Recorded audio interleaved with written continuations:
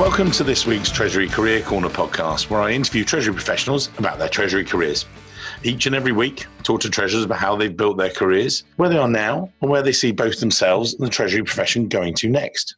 In this week's show, I'm delighted to be joined by Dave van der Zwaan, the Deputy Treasurer at Endemol Shine Group. Headquartered in the Netherlands, Endemol Shine is a Dutch-based media group. They create world-class content, entertaining, and enthralling billions of people around the world. The world's largest independent producer, work on unique global and local access, 120 production labels. So if you're thinking about some of the shows you might have heard of, a couple of minor ones like super brands like MasterChef, Big Brother, Deal or No Deal, some amazing things there. And in the drama portfolio, you've got one of my favourites, actually, Peaky Blinders, Black Mirror, and some of the world scripted titles. Amazing amount and range of different productions globally. And Dave will get him to sort of explain how that sort of impacts on Treasury a little bit and about the way they run themselves and things. But I want to go back, as always, each week. Dave can explain that later on in the show. But Dave, take us back to the beginning of your career, if you would, and maybe how you first, started in finance and why there was a passion for you, and then you discovered Treasury and how you've developed from there, really. So, sir, over to you. Yeah, thank you, Mike. Thanks for the intro and welcome on the show today. Yeah, like you said, I'm in Treasury for quite a while now. It's over 10 years by now. My first introduction to Treasury was actually during a kind of an internship, which I did during the final stages of my university education. Started work in a kind of a risk legal setting in a kind of an internship in a company which is called Hertel, which was close to the university and where I lived. And that went well, and I decided to stick around there as a side job next to my studies. And then in 2008, I was asked to join the company on a permanent basis, and due to the growth plans they had, and they needed hands at the head office. Me being still very junior, but some experience within the company, and the head office team expanding also in areas like finance and treasury. So a new treasurer was on board. The finance team was further professionalizing, and they could use a fresh pair of hands. So that was my first intro to Treasury. And the first year I worked alongside the treasurer. I worked alongside the group controller and still the legal counsel. And I did a little bit of everything, which was very nice. And also fits my background, and did a very broad business administration course. Yeah, most of the people in the market will probably recognize that, is that by the end of your education, although you have a specialization in finance, you're still not sure what you want to do. Same holds for me at the time. So I started to do that internship, and then got to know the professions better. And after a year, I was asked to make a final decision in which direction I wanted to go, and that was Treasury for me. And today I still like it after 12 years and 3 different companies. So talk to me about you started with Hertel, and then you progressed to some interesting different companies and different sort of challenges there, if you like. So, maybe kick us off with Hertel, and then how Treasury was different in each of those. I know when we had a conversation before, it's quite sort of different, oil and energy through to TV production and everything in between. So, take us back, as it were. Yeah, sure. Yeah, like you say, quite different companies I've worked for so far. Hertel is a company which was active in industrial services, so to say. So everything from painting to scaffolding and insulation, etc. To chemical plants. That's what we did there. Growing organization. They expanded in Asia and Middle East. That comes with some Treasury challenges, of course. The organization grows and the footprint grows. There's Treasury challenges coming up, not necessarily the case if you're still a company which is predominantly operating in Europe or in a small number of countries. So the Treasury profession was basically pioneering there. So my first manager, with whom I'm still in touch today, was the first treasurer of that company. And I worked alongside her to basically build up the Treasury function, which was still new for me. I worked in that company still.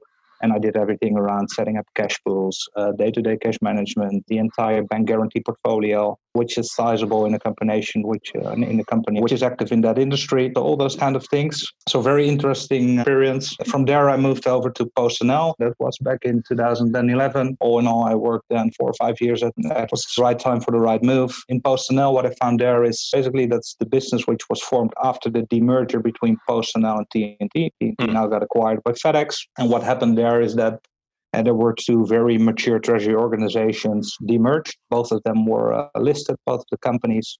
So then you have to have your checks and balances and your organization right from the start. But still, what I liked about that setup is that although you have very structured and professional setup of the treasury, the postal business and the parcels business, what TNT Express was doing, they have completely different dynamics. So different teams were formed, but also the dynamics of the business are different, and therefore there's a different fit for the treasury. So although there's a basis, you can further develop it from there. And so we did. So what I found there was an experienced team. I joined as a cash manager there, again, focusing operations, day-to-day cash management, access cash investments, which was somewhat different than what I faced in Hertel, which is private equity owned. With some more squeeze on liquidity. So new experience for me in a very controlled and structured environment.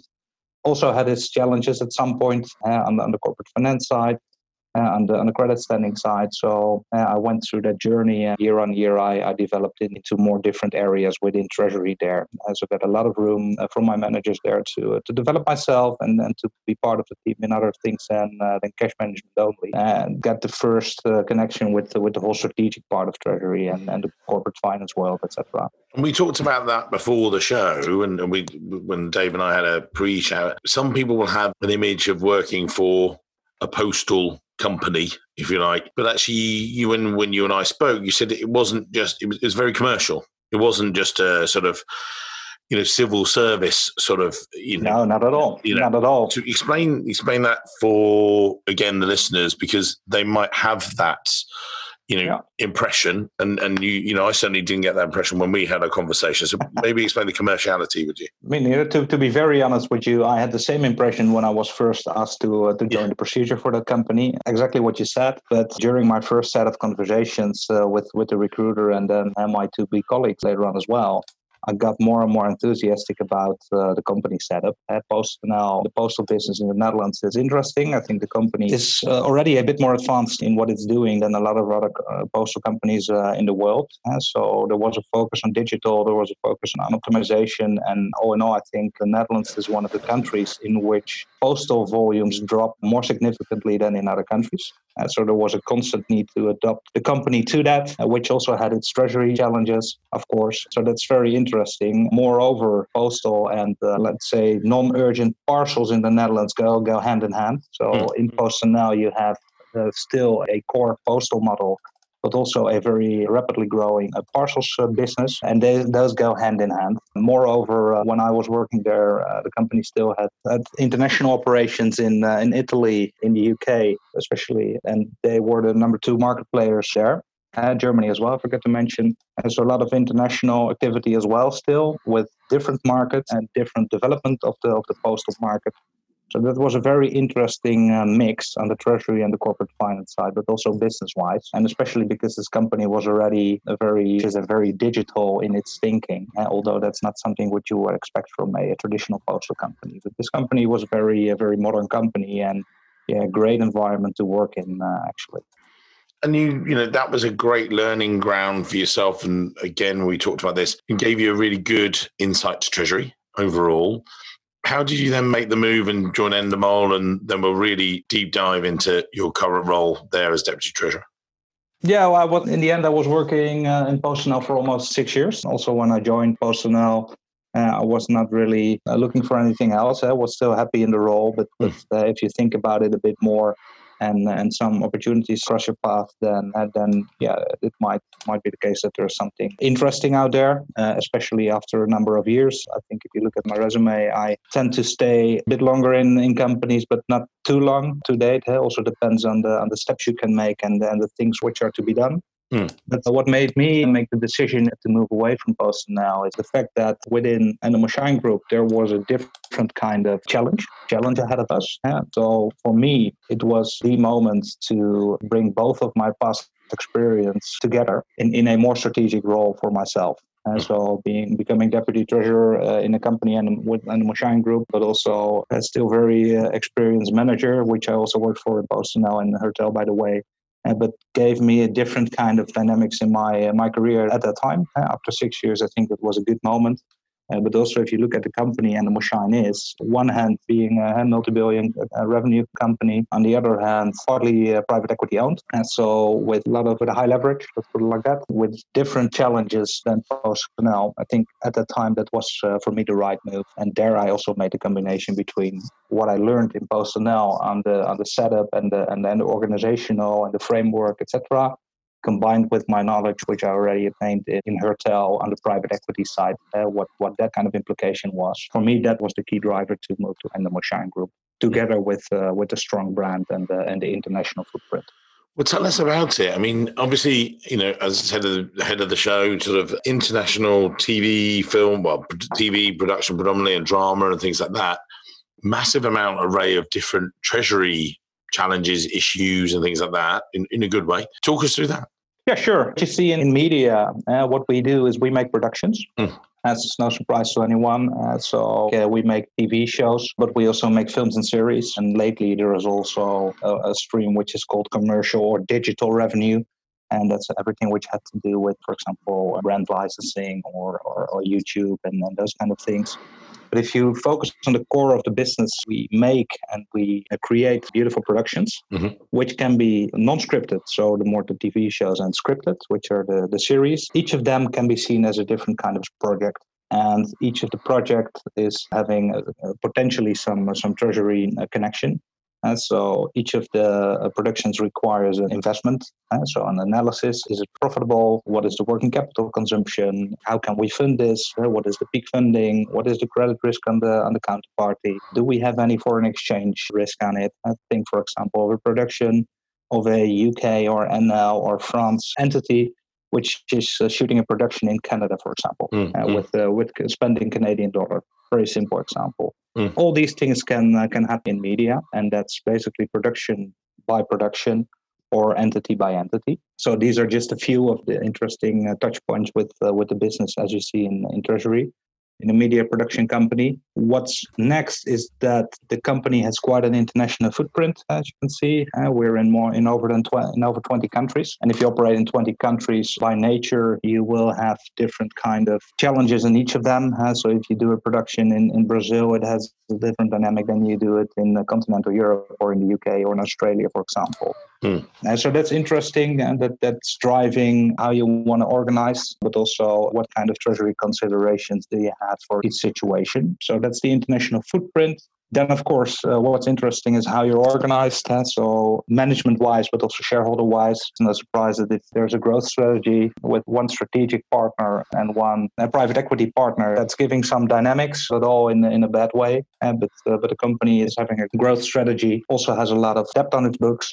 Also had to do with history, but also with the strategy. And that needs to be serviced. Comes with a capital structure. Capital structure comes with a certain rating, and a rating has an impact on what kind of things you can finance out of your own working capital, or whether you need to apply some structured financing, or you need to have very tight working capital management. And in Endemol Shine, we actually do a little bit of everything there.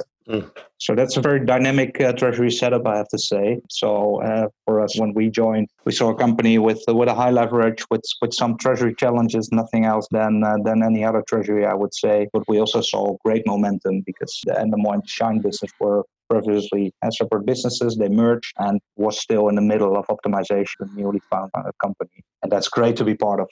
We spoke about this before, and one of the key things was, as you say, that sort of that leverage situation, and it wasn't lazy cash, but there was a lot of stuff you sort of were looking at that we want the visibility of liquidity, you want to earn that cash because you've got such a massive 78 territories, globally.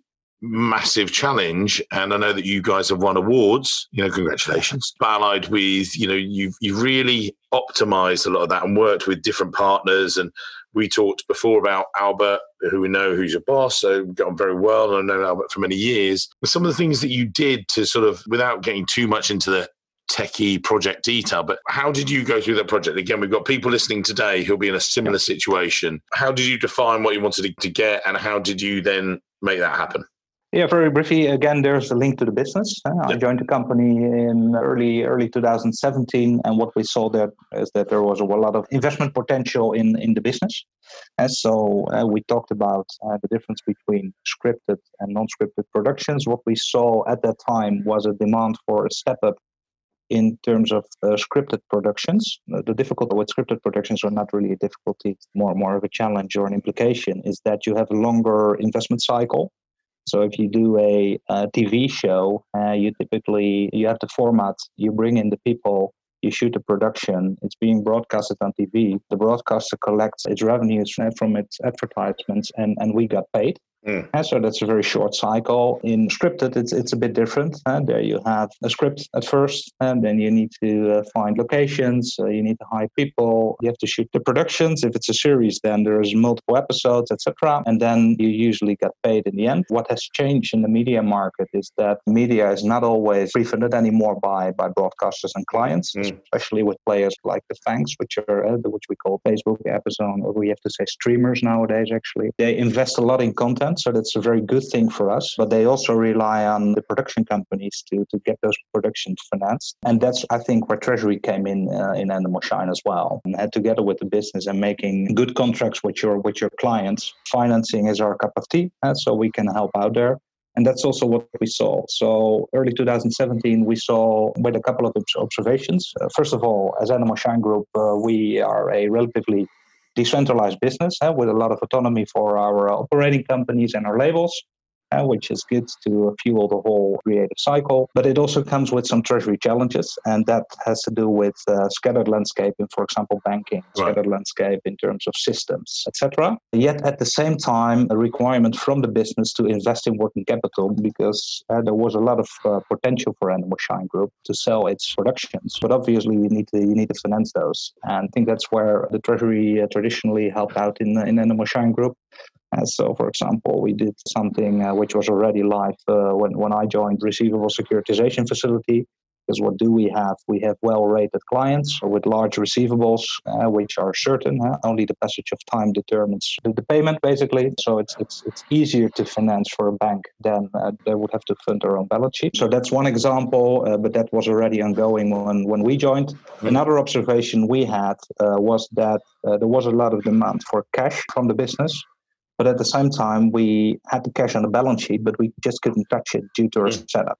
And yeah, that was an interesting one. So with a CCC rating at that time, you cannot easily go to a bank and say, hey guys, can you give me another 50 million or 100 million? And because I want to invest in my business, they say, well, maybe next time. But on the other hand, we saw the cash on our balance sheet, but due to the setup, we couldn't always make it available to that business where we wanted to be available. Our first priority was visibility and liquidity when we started our project, as we call it. We started with the idea, what if we can make the cash, which is on our balance sheet, obviously, available to the business and basically source our own working capital from there. So that's how we started, and we needed a couple of attributes for that. So we considered a lot of things. One of the things we obviously consider in a situation like that, let's rationalize our banking landscape and our bank account structure. That's all makes total sense. We had a restriction, which was called time. We needed to invest in the business immediately. First of all, there was opportunity, but also we have our targets and our debt servicing targets, of course. So you have to maintain your EBITDA levels in order to be compliant. We have to pay the bills. We have to pay the interest. So that means you have to generate the cash. And we generate cash by doing business. And in order to do that business, there was a request to do more working capital investments. And the immediate bank account reconciliation or the immediate bank rationalization requirement was off the table as top priority. Something which we are still doing today. We're 3 years down the road and we're still optimizing our landscape and still closing down bank accounts and consolidating the banking landscape, etc. But it wasn't the solution at the time. So what we did instead is we told our opcos, okay, guys, this is a challenge. This is a requirement also from yourselves. And we think that we can unlock funds and put them into the business if we get access to the cash, which is still on the balance sheet. And this is the way to do it. So what we did is we opted for a new treasury management system. Not that we had a bad system before, but it was a bit outdated in a way. So we did a new selection for a treasury management system. But at the same time, we opted for a global bank connectivity and started the whole onboarding at the same time. So where normally you would have the projects separated, and first you do your treasury management system, and then you do your bank connectivity. In our case, we implemented Swift, and then you start onboarding all of your banks individually. We basically did it in one go. At least we tried to do and see, okay, let's see where we end. Let's go for it. So we brought in some additional resources through a consultant. By the time our team also has grown a little bit, so I had my hands free to work on the project, for example. So I could really be hands-on, yet at the same time remain strategic to see, okay, where do we want to be in 1, 2, and 5 years maybe, but heavily involved in the project. And in the end, that worked out very well. So our treasury management system, the core setup was done in, I think, 2 or 3 months or so. Then we had our products, which we had in the previous treasury system. We had them migrated. So that was very successful. So we could let go of the old setup, and there was treasury continuity in that sense. Also, the Swift onboarding went smoothly, I have to say. And I think Swift at that time made a very good investment in digitizing the whole onboarding process, which makes it smoother than expected. So also that was up and running over summer in 2017. And I think by the end of Q3, maybe October of 2017, I think we also had visibility on a daily basis in a fully automated way over 80 to 90% of our bank accounts globally. And that's a lot. If you think about the bank account structure in Animal Shine Group, we have several hundreds of bank accounts. And at the time, I think we had dealings with 40 to 50 individual banks globally. Not all with a couple of hundreds accounts, of course, but still a lot. So that really helped. And from visibility, you can then engage with your business and follow up on excess cash and shortfalls. And you see your shortfalls coming up earlier. You see your excess cash building up. Treasury within operating companies is usually concentrated with finance people who do more than only treasury. So they may not have immediately the daily cash focus like treasury and cash manager people do. So you can really engage and follow up together with your business. Hey, I see some cash there. Do you really need it today? Yeah, I need it back next week. Okay, fine. Send it to us and you have it back next week. So it was basically a combination of the right strategy, which was fit for purpose for the organization at that time. The mandate from our management to make some investments, some small investments in team and in technology, but it was also updating the whole policy framework and the setup and the way of working. And that has had to be done in a very non-disruptive way, because we also at the same time had a business to manage. We couldn't say we stopped the business for 2 months to do the treasury thingies, and then after 2 months you can do business again. And then we basically would have placed ourselves out of business. And I have to say that landed very well. And I think in the end that was also one of the reasons that we won that award with the team back in 2018. Talking there about the team, Dave, just explain for the listeners structure of this, because I know that we mentioned Albert there, and he's a great treasury guy, great treasury professional, and you said very much you looked to him and got a lot of coaching and everything else. Looking at the shape of the team, how do you see it sort of developing, and how do you guys run your treasury? Our size has ranged from 8 individuals at the peak moment in core treasury to 4 now. That's including Albert, who actually, besides treasury, he has always been a famous treasurer, but I think he's beyond treasury. So he's running in Animal Shine Group treasury, tax, insurance, and investor relations. And so if we include all those teams, we're still with 7 people, including Albert, covering a wide range of activities. So insurance and investor relations and tax, of course. And on the treasury side, we do everything which ranges from day-to-day cash management, but also still the execution of our treasury roadmap, which is a bit more strategic of nature. We're transforming the way we do cash forecasting. We're trying to help the business in deal making if it comes to investment analysis. We do local financing. So also corporate finance is an important part of our job. Like I said, the team of 5 is an experienced team. We have one person in the team who has been a while in Animal Shine, who's our cash manager, who's basically our champion in shopkeeping. Doing the day-to-day cash management is the number one service person towards our operating companies, and does a great job there. Then we have somebody who's senior treasury manager who is involved in the whole technical rollout of what we're doing in treasury, and so the technical rollout of the treasury system, but also at the same time, for example, running our receivable securitization facility, and very much focused on the technical side, automation, efficiencies, etc. Not only within treasury, but also trying to make that improvement throughout group finance, but also in the operating companies. Then we have a treasury analyst who runs our operational cash flow forecasting procedure. We have a weekly direct cash flow forecast, which runs out for 13 weeks from now every time. So basically rolling 13 weeks cash flow forecast that we're trying to migrate into the treasury management system and basically also beyond the 13 weeks period to get even a deeper visibility on how our productions are doing and what our investment cycles are and what have you. And also making the connection between the actual movements. Simple words, we collect our daily statements, we show movements, but at the same time, we have to have a good cash flow forecast. And at the end of the day, the two are connected. So if you have a forecasted item which is actualized, then we would like to have our forecast updated automatically. And that's a bit of the holy grail. That's the future vision. That's the future. And we have some nice live examples there, and we're rolling out to the rest of the company. 30 to 40% of the business is already live, and the remaining parts will be live in a couple of months from now. We have that live in a very short time frame, and that's also the time when we can let go of the existing way of cash flow forecasting. And we have our analysts also joining the technical rollout and assist in setting up entities and making adjustments and translating the inputs from the operating companies into treasury management system importable files, those kind of things. Really supporting everyone out there in the team. And then I have myself, and I'm basically a bit of the backup of everyone. I'm heavily involved in the rollout of the forecast and the treasury management system, which we're trying to roll out at the moment globally, with all operating company finance teams being active users on that same system. So that's one thing I do. And obviously I deputize for Albert in anything which he has to drop or needs support in. For the rest, I'm the contact point for the auditor or for external banks. So we do a bit of bank relationship management. On the other hand, with a decentralized organization, we also have operating company relationship management.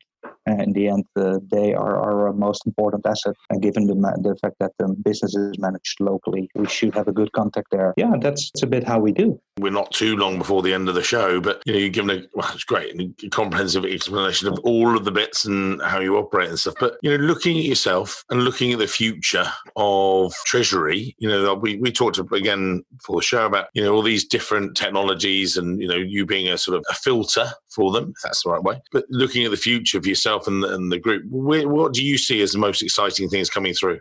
What's the future, do you think, for Treasury? For Treasury, well, to be honest, I think we are well positioned as Treasury, although we're not very visible in a lot of organizations, and the way the Treasury is being operated in different companies, it might differ from company to company on what the role of Treasury is.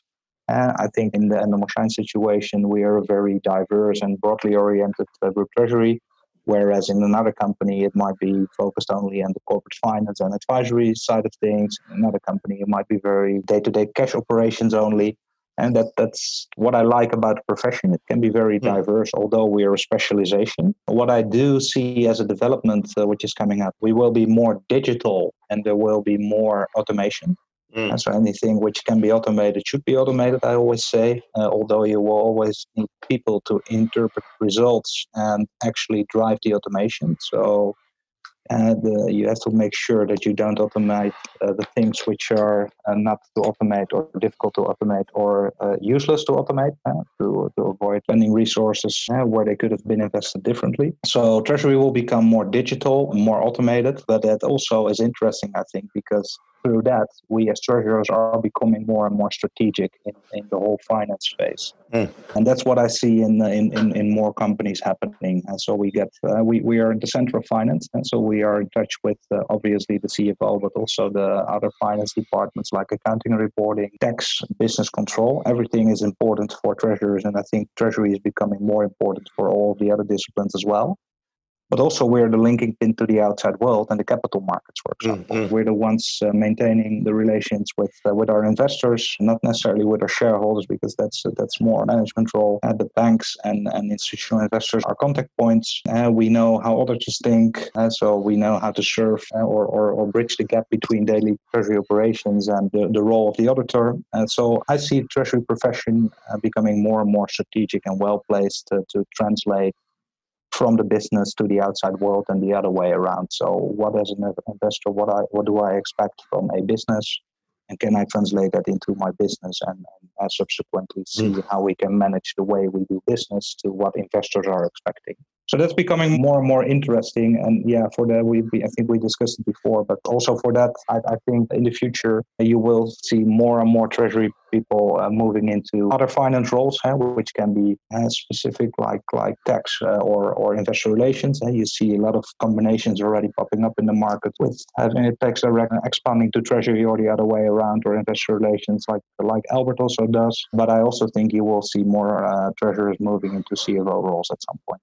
And Dave, when we look, again, this is sort of the wrap up to today's show, because, you've given great comprehensive background and things like that, but you looking back at yourself and, someone says, do you know what, great role, because again, you've got this really great in-depth deputy treasurer position and long may it continue. But someone looks back at your profile and says, do you know what, there's a lot of things that I'm interested in and doing similar way. What are the sort of tips you would give someone if for their treasury careers, or you alluded to it there, that treasury is really becoming a hub for a lot of the other activities, but what are the key tips you would give to treasury professionals listening today saying, right, this is what you need to do with your careers? Yeah, well, what I found interesting so far is a variety of things I did. One of the tips I would give to people just joining the profession is get your education right. What I think of treasury, looking back at my own college education and university, I think treasury is relatively uncovered there, but you see more and more courses and actually through education programs where you can gain that theoretical framework. I think that's one thing worthwhile mentioning. For me, it's not the only thing which is leading when recruiting, for example, but it's a nice, decent theoretical basis which you do not necessarily get through regular university life. Moreover, what I found interesting for myself is working in different kind of organizations, sort of working across different sectors, working across different shareholder situations, working with different kind of capital structures and different kind of management styles, but also the whole international footprint. PostNL, for example, being very relatively domestic and Europe focused, whereas Animal Shine Group and Hertel were more globally focused. And each of those situations gives different dynamics. That's something which has brought me a lot. Another thing is try to gain a lot of experience on the job. So if you're asked to join a project group on something which is maybe outside your comfort zone within the same treasury space, just do it, because it's good for your development, and for the recruiter it's a CV booster, but it's really worthwhile doing that so you can expand your knowledge within the treasury space. And ultimately I think what's also important is a combination of having that real set of hard skills but also the soft skills, because as a treasurer you have to be flexible, you have to be, I use the word let's say a style flexible, as in a negotiation with an external party you might need a different approach than when you speak to an investor or went to your auditor or your internal team or your operating company. And that's what I call the so-called soft skills. I think those are also very important. Sure. Dave, great chat.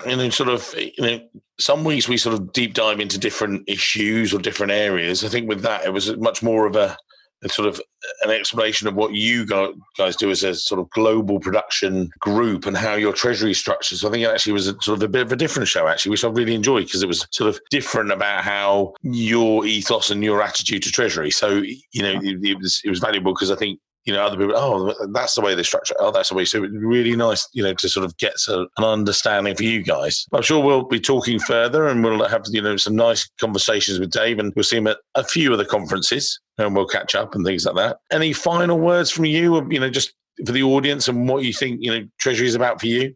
No, I think we covered a lot of things already. I think we can talk for hours about the profession and everything which is linked to it. But I hope everyone enjoyed the show. Thanks for your time and your dedication to this podcast. I think it's very interesting for us as a community to further collaborate and learn from each other, although time is limited for everyone. Obviously, we have our conferences and our get-togethers and dinners and what have you, but we're a small profession, and I think we can learn a lot from each other. And a series of podcasts like these only help and are very convenient to listen on the couch when you lose a battle over the remote control for the TV, for example, after work or whatever. So it's very convenient. Keep it going, I would say. It's my pleasure to bring to life your stories. So thank you, sir. As I say, a bit of a different one this week. It was quite nice. Yeah. It was sort of just, thanks for your time, Dave. You've been an absolute star. Thank you, Mike. Thank you, sir.